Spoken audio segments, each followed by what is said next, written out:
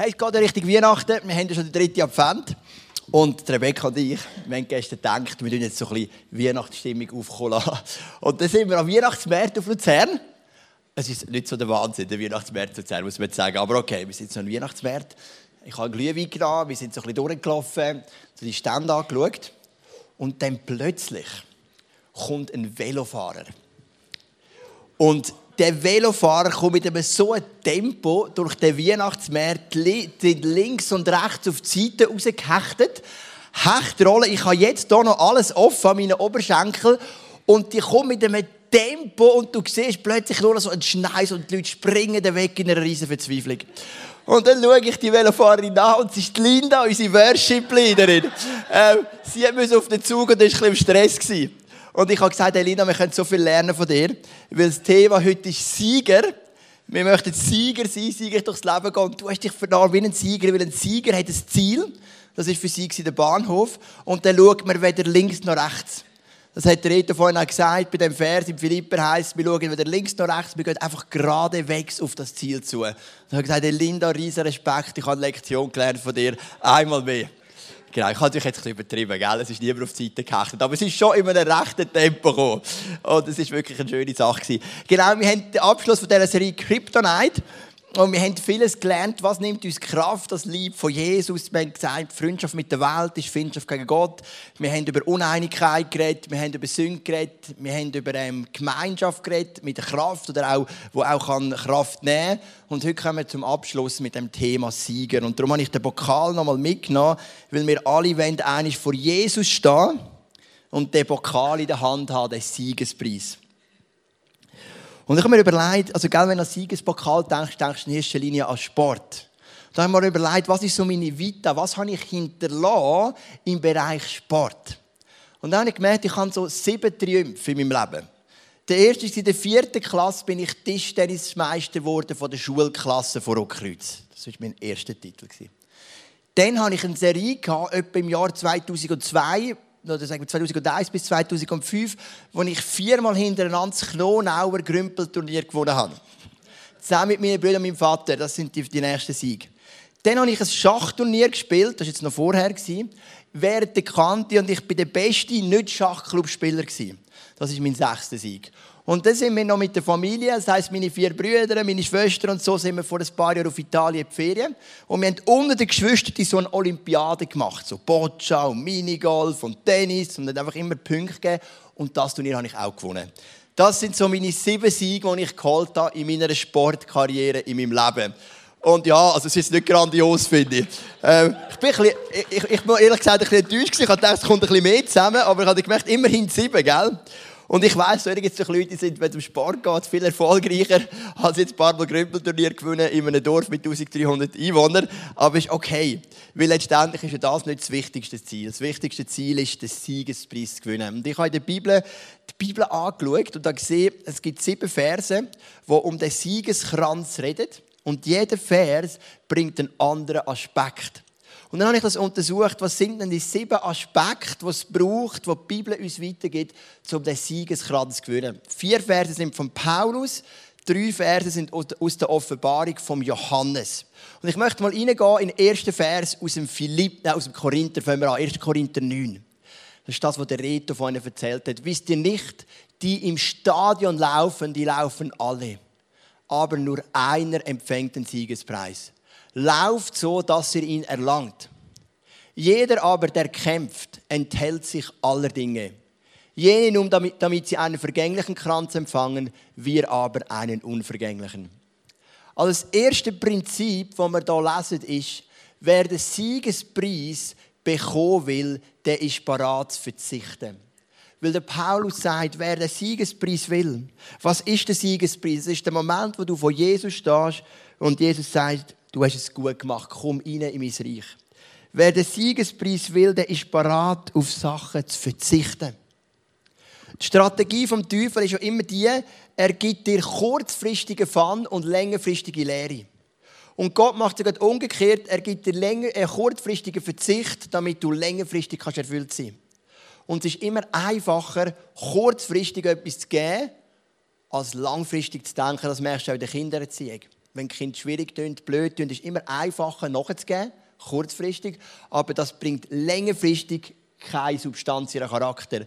Und es braucht viel mehr Kraft, kurzfristig dem Kind zu widerstehen und zu sagen, es kommt jetzt nicht in Frage, gewisse Disharmonie auszuhalten, aber längerfristig gibt es Kinder mit einem gesunden Charakter. Und das ist immer so das Prinzip in der Bibel. Und Verzicht ist etwas, wenn du den Siegespreis erlangen willst mit Jesus, dann darfst du lernen zu verzichten. Wir haben gestern Ferdi und Selim bei uns die ein mega sympathisches Paar aus dem ISF Luzern. Sie sind ein bisschen lang geblieben. Darum bin ich ein bisschen müde heute Morgen, aber es war mega schön. Und wir haben über Fasten geredet. Also wir haben über ganz vieles geredet, unter anderem auch über Fasten. Und wir haben darüber geredet, wie es ist, wenn wir fasten. Weil Fasten, das ist so eine Tugend von einem Nachfolger von Jesus. Ab und zu ist der Moment da, wo du merkst, es ist Zeit zum Fasten. Ich mache das etwa 2-mal im Jahr, zwischen 3 und 5 Tagen, wo ich einfach faste, nichts esse. Am Morgen nehme ich einen heißen Schock, dann gibt es nur Wasser den ganzen Tag, am Abend ein Bouillon. So 3 bis 5 Tage. Das ist ein Fasten, ein Verzicht auf mein liebliches Wohl, ein Verzicht auf ein gutes Essen, auf gutes Trinken, um Zeit zu verbringen mit Jesus und zu sagen, mein Geist ist mir wichtiger als mein Körper, auch wenn mir natürlich mein Körper auch wichtig ist. Das ist ja gar keine Frage. Das ist Verzicht. Du verzichtest natürlich auch auf gewisse Fun in deinem Leben. Die einzige Frau, die ich geküsst habe in meinem ganzen Leben, ist meine Frau Rebecca. Ich habe nie eine andere Frau geküsst, also aufs Maul. Ich habe natürlich so 3 geküsst und so, schon keine Frage. Gibt es ja etwa die. Weil ich habe so das Prinzip, kann sie auch, wenn ich einen Partner kennenlerne, haben wir ein Ziel, das ist die Ehe. Das bedeutet ja nicht, dass es immer funktioniert. Das ist ja nicht der Punkt. Wenn es mal nicht funktioniert und wir probiert wieder, das ist nicht verurteilt. Und wir haben so gesagt, hey, wir verzichten. Und ich bin so ein Mensch, ich tue eigentlich mega gerne flirten, weil ich bin sehr kontaktfreudig. Und weißt du, wie oft hat mich das etwas gekostet, zu sagen, hey, flirten ist für dich schon gestorben und schon mega jung. Du hast nur eine Frau und mit der musst du jetzt einfach irgendwie zu Rand kommen. Und das ist ja nicht immer einfach, gell? Und das liegt ja nicht nur an ihr, auch an mir, aber im Großen und Ganzen bringen wir es recht gut hin. Aber es sind so Momente, wo du sagst, hey, ich verzichte auf sexuelle Abenteuer, ich verzichte auf Flirten. Oder auch, du sollst nicht stehlen, ist ein Gebot. Wir verzichten auf jede Art von Steuerhinterklärung, auf jede Art von Schwarzgeld, auf jede Art von irgendwelchen Sachen. Es gibt so viele Tricks, so viele Sachen. Ich komme zum Beispiel, wenn ich auswärts predige, komme ich manchmal Gagen über. Und es gibt so ein Gesetz, wenn du über 2300 Franken holst aus zusätzlichen Einkommen, das hole ich zwar noch nicht, dann musst du es angeben. Sonst ist es Schwarzgeld. Und ich habe doch das nie gecheckt, bis unsere Buchhalterin Caroline gesagt hat, Joel, gibst du das überhaupt noch immer da? Und ich habe gedacht, oh stimmt, es ist ein Gebot. Man würde ja niemand merken, wenn ich ein paar Mal predige und ich komme überall ein paar 100 Franken über, dann das merkt ja niemand.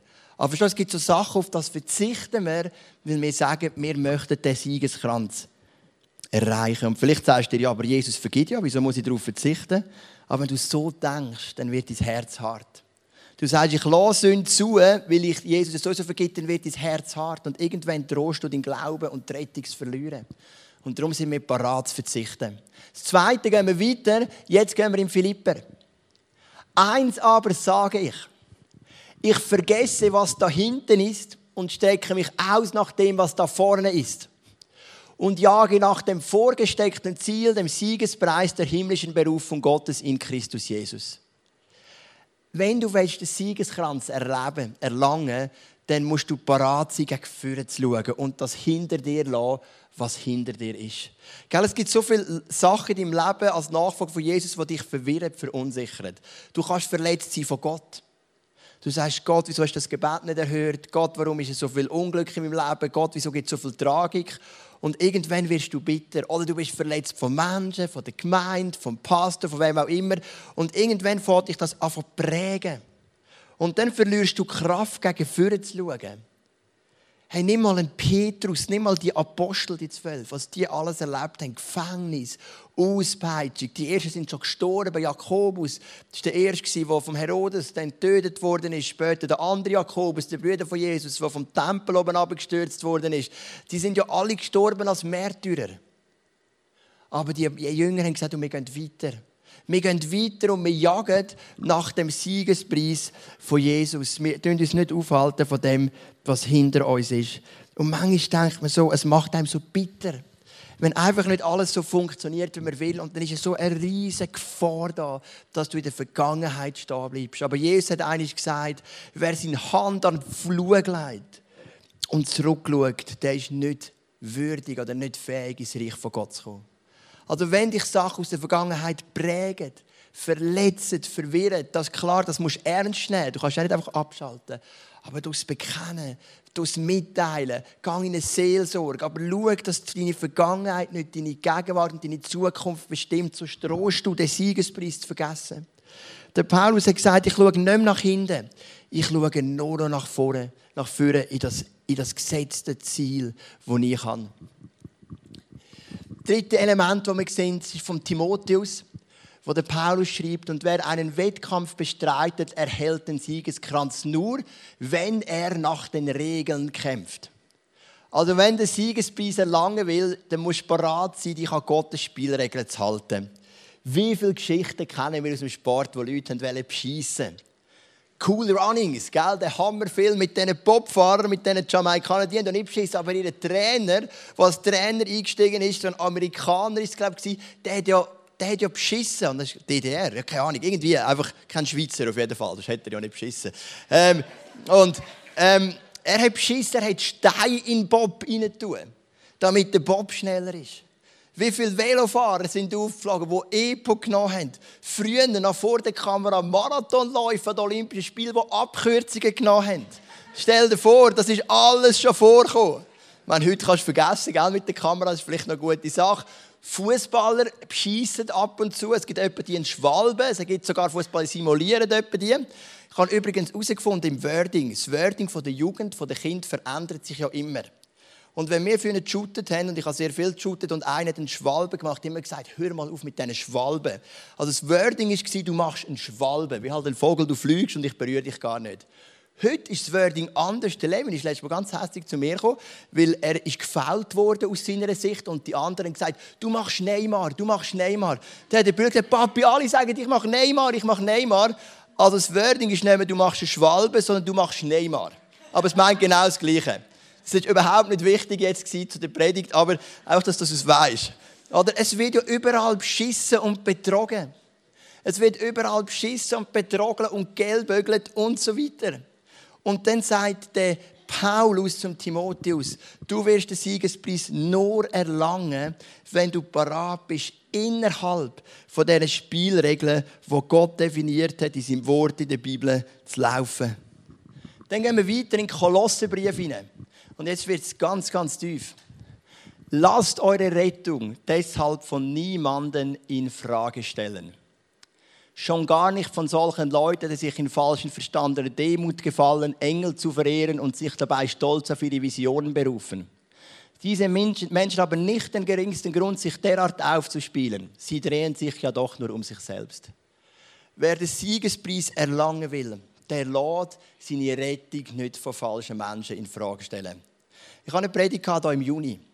Wie bist du gerettet? Die Bibel sagt, du bist gerettet, wenn du glaubst. Und Glauben ist im griechischen Aspekt eine Beziehungsform. Also es geht nicht nur darum, so faktische Checklisten. Ich glaube, Jesus ist gestorben, abgehökelt. Jesus ist auferstanden, abgehökelt. Er hat mir vergeben, abgehökelt. Die Bibel ist das inspirierte Wort von Gott, abgehökelt. Sondern Glauben bedeutet, ich lebe aus einer engen Beziehung mit Gott oder aus einer Beziehung, so eng wie es geht. Und ich bin bereit, ihm zu vertrauen.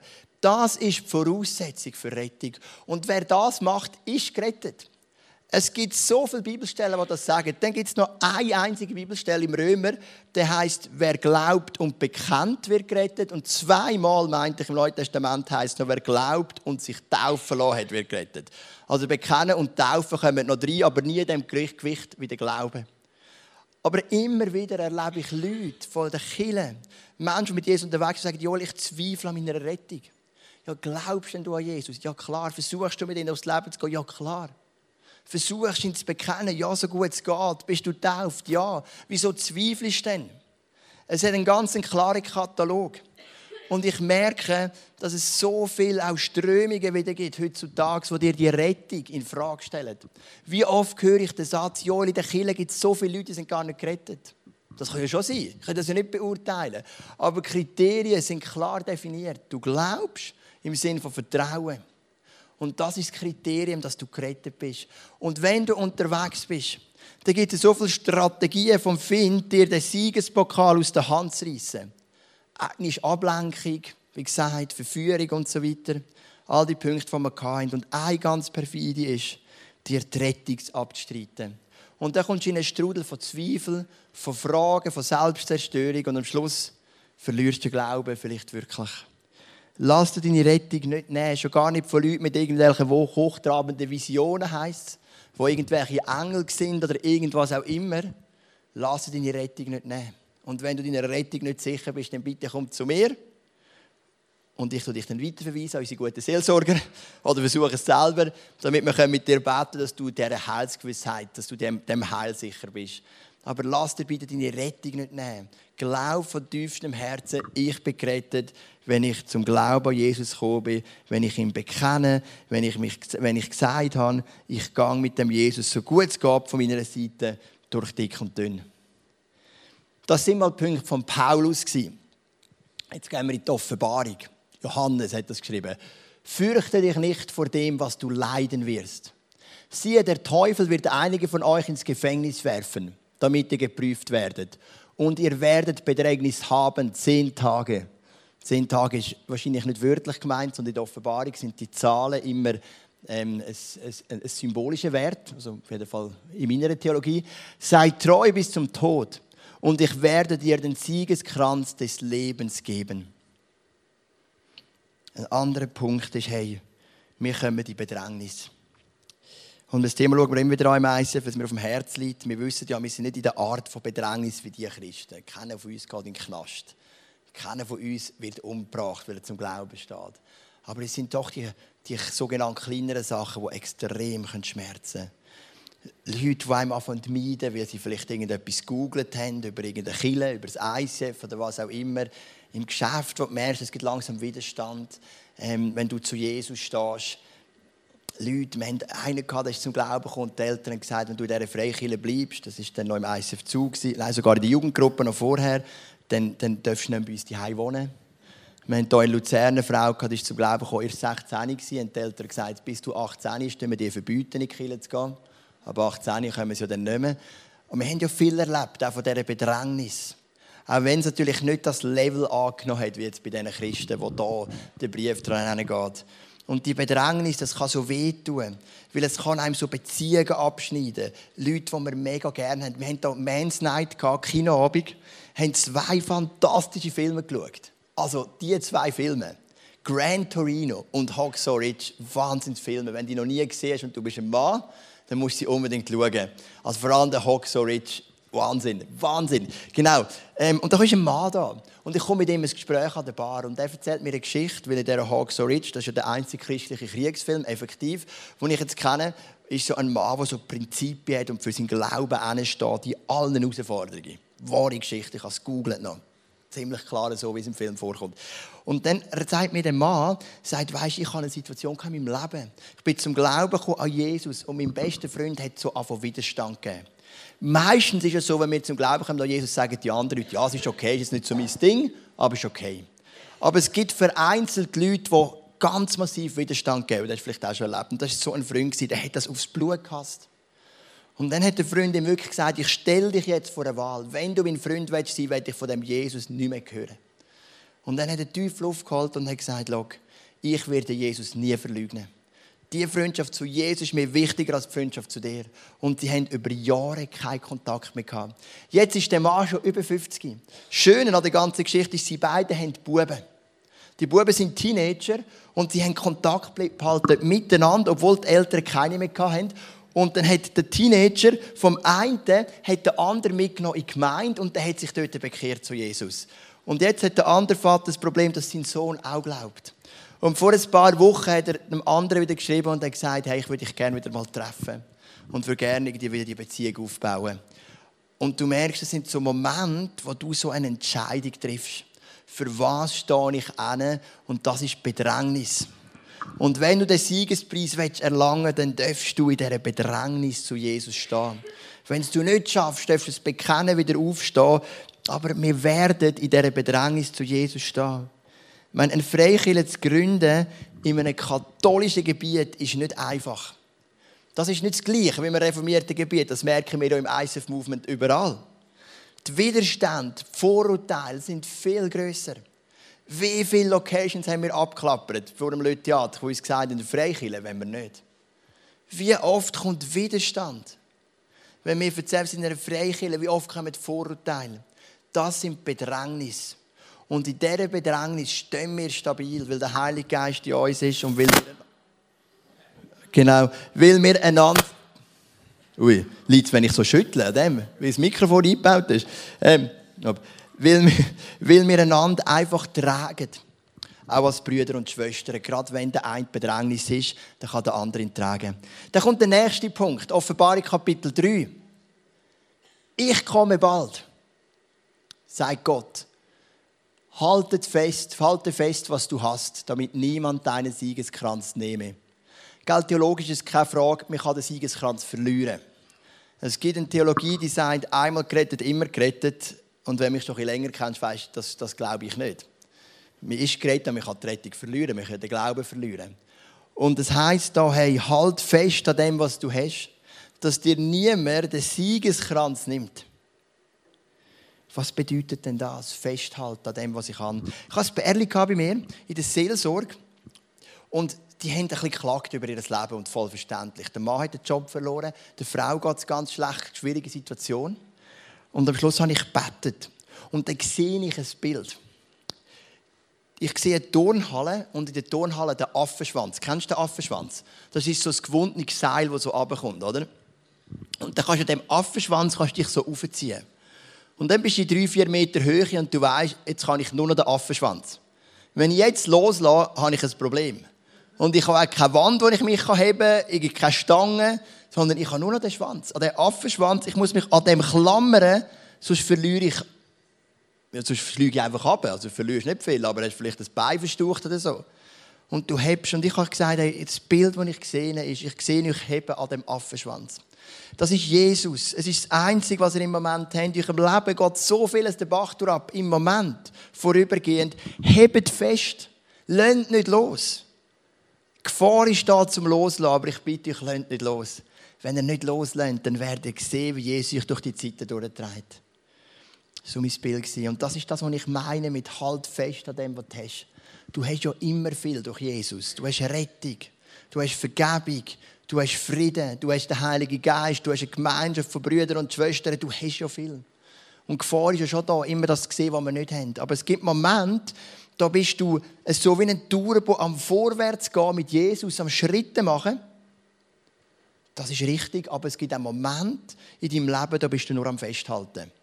Das sind so Seasons of Life, das sind so Zeitabschnitte im Leben. Es gibt einen Zeitabschnitt, wo du einen Schritt nach dem anderen machst, von Sieg zu Sieg, eine Stufe nach der anderen erklimmst. Aber es gibt auch Momente, da geht alles drunter und drüber und du bist nur noch am Festhalten. Und da schreibt der Johannes an eine Gemeinde in Philadelphia, bei diesen 7 sogenannten Sendschreiben, am 1., also Kapitel 2 und 3 von der Offenbarung. Und es geht um eine Gemeinde in Philadelphia, so in der Mitte von der heutigen Türkei gelegen. Und er schreibt dort, hey, ihr habt eine kleine Kraft, aber ich habe eine Tür geöffnet, ihr werdet versucht und so weiter und haltet einfach fest an dem, was ihr habt. Es ist nicht dran, um die grossen Schritte zu machen im Moment. Ihr müsst nicht die riesigen Durchbrüche haben. Jetzt ist die Season, um einfach heben an dem, was ihr habt. Und vielleicht bist du so in einer Situation vom Schritten machen. Von einem Sieg zum anderen, links und rechts verändert sich alles zum Guten. Halleluja. Aber vielleicht bist du in dieser Affenschwanz-Season, wo du nur hebst. Und es geht gar nicht mehr. Weil dein Leben zurzeit einfach so konfus ist. Und auch das ist voll okay. Wenn du den Siegeskranz erlangen willst, dann musst du lernen, auch zu heben. Wenn einfach nichts mehr anders stabil ist als der Jesus in deinem Leben. Und dann kommen wir noch zum letzten Prinzip. Das ist Offenbarung Kapitel 14, Vers 14. Eine Vision von Johannes. Dann sah ich eine leuchtend weiße Wolke, auf der jemand saß, der wie der Menschensohn aussah. Er trug eine goldene Krone auf dem Kopf und hielt eine scharfe Sichel in der Hand. Das ist ein Bild von Jesus. Der Johannes sieht hier Jesus. Er trägt eine goldene Krone, er hat eine Sichel in der Hand, um die Ernte einzunehmen. Und das 7. Prinzip ist, wer den Siegeskranz erlangen will, der schaut auf Jesus. Es geht ein bisschen ins 6. Prinzip hinein. Du hast Jesus vor Augen. Du schaust den Jesus an, du nimmst den Jesus mit, von morgen früh bis zum Abend spät. Du befasst dich mit dem Jesus, indem du die Bibel liest, indem du, keine Ahnung, was du machst, Podcast hörst, was auch immer. Einfach der Jesus, der ist präsent in deinem Leben. Und du schaust den Jesus an. Und manchmal passiert Veränderung durch einen mutigen Schritt. Manchmal passiert Veränderung durch ein Bekenntnis. Und manchmal passiert Veränderung einfach durch das Anschauen von Jesus. Es ist wie bei der Verklärung von Jesus der Petrus, Johannes und Jakobus mitnimmt auf den Berg. Und dann erscheint ihnen Jesus. Und in dem Anschauen von Jesus sind sie verändert worden. Wenn der Petrus, Johannes und Jakobus später predigt haben, vermute ich, ist das eines der einschneidendsten Erlebnisse gewesen, wo plötzlich der Jesus und dann noch flankiert mit dem Mose und dem Elia, dort stand, sie schauen dann einfach an. Und der Petrus sagt sogar noch, komm, ich möchte 3 Hütten bauen für euch. Das heisst auf gut Deutsch, ich will den am Moment nie mehr loslassen. Bitte bleibt da, ich baue für euch eine Hütte, aber geht nicht weg. Das ist so der Moment, wo du einfach sagst, ich schaue auf den Jesus. Und verstehst du, wir alle sind unterwegs. Wir alle möchten den Siegeskranz. Darum sind wir ja da. Wir alle möchten vor dem Jesus stehen, eines Tages. Und Jesus sagt, mein treuer Diener, tritt ein. Du hast es gut gemacht. Du hast den Siegeskranz erlaufen, errungen. Und wir alle haben unsere Kämpfe. Beim einen ist es Bedrängnis. Beim anderen ist das gegen Hindern schauen. Beim dritten ist es so ein bisschen das Spielregeln ausdehnen, immer wieder. Wir alle haben unsere Kämpfe, aber wir alle haben ein Ziel. Wir werden als Sieger daraus rausgehen.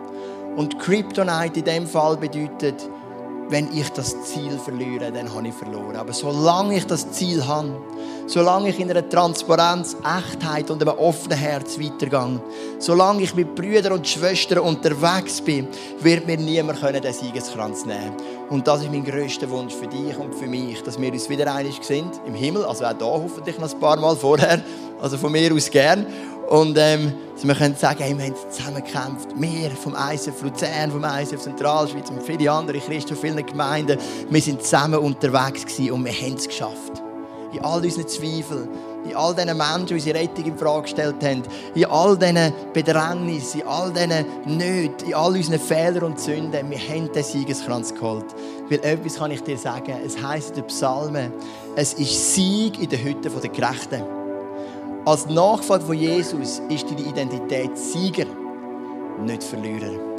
Als Nachfolger von Jesus ist deine Identität, du bist ein Glaubender und nicht ein Zerschlagener, obwohl es die Season vielleicht auch mal geben. Aber du bist ein Sieger durch Jesus Christus, weil er hat den Sieg errungen am Kreuz von Golgatha. Komm, wir stehen noch miteinander auf und dann bete ich für die Siegesmentalität in deinem Leben. Vater im Himmel, es heisst in der Bibel, der Glaube ist der Sieg, der die Welt überwunden hat. Es heisst, es ist Sieg in den Hütten der Gerechten. Es heisst in den Psalmen, wir gehen von Sieg zu Sieg. Und es heisst, dass du hast den Tod besiegt, Jesus. Es heisst, Tod, wo ist dein Stachel? Tod, wo ist deine Kraft? Jesus hat durch seine Auferstehung den Tod besiegt. Es ist so viel von Sieg zu reden in der Bibel. Und doch gehen wir oft auch durchs Leben als so mit einer Mentalität von Verlierern. Mit einer Mentalität von, es kommt eh nicht gut. Gott erhört meine Gebete eh nicht. Es ist doch eh traurig und so weiter. Aber das ist nicht unsere Identität. Das ist nicht das, was du für uns parat hast. Für dich sind wir Sieger, die den Siegespokal vor Augen haben. Und wie der Paulus sagt, ich laufe auf den Siegespreis zu. Und ich gebe alles, um den zu erlangen. Und Vater, ich bitte dich, dass du heute Morgen Identitäten trägst. Identitäten von dieser Loser-Mentalität. Sportler mit Loser-Mentalität in den wenigsten Fällen gewinnen sie. Es sind Menschen mit Winner-Mentalitäten, die auch in Rückschlägen wissen, ich habe es immer noch drauf. Und wir haben es nicht drauf wegen uns, sondern wegen dem Heiligen Geist, der in uns wohnt. Aber wir drehen heute, wir möchten die Identitäten drehen von dieser Verlierer-Mentalität in die Sieger-Mentalität. Weil Jesus der Sieger ist. Nicht wir sind der Sieger. Wir möchten den Druck nicht auf dich, sondern wir schauen auf Jesus, weil er ist der Sieger. und er hat gesiegt am Kreuz von Golgatha. Und so schliessen wir die Serie ab, nicht als Verlierer, sondern als Sieger im Namen Jesus. Amen.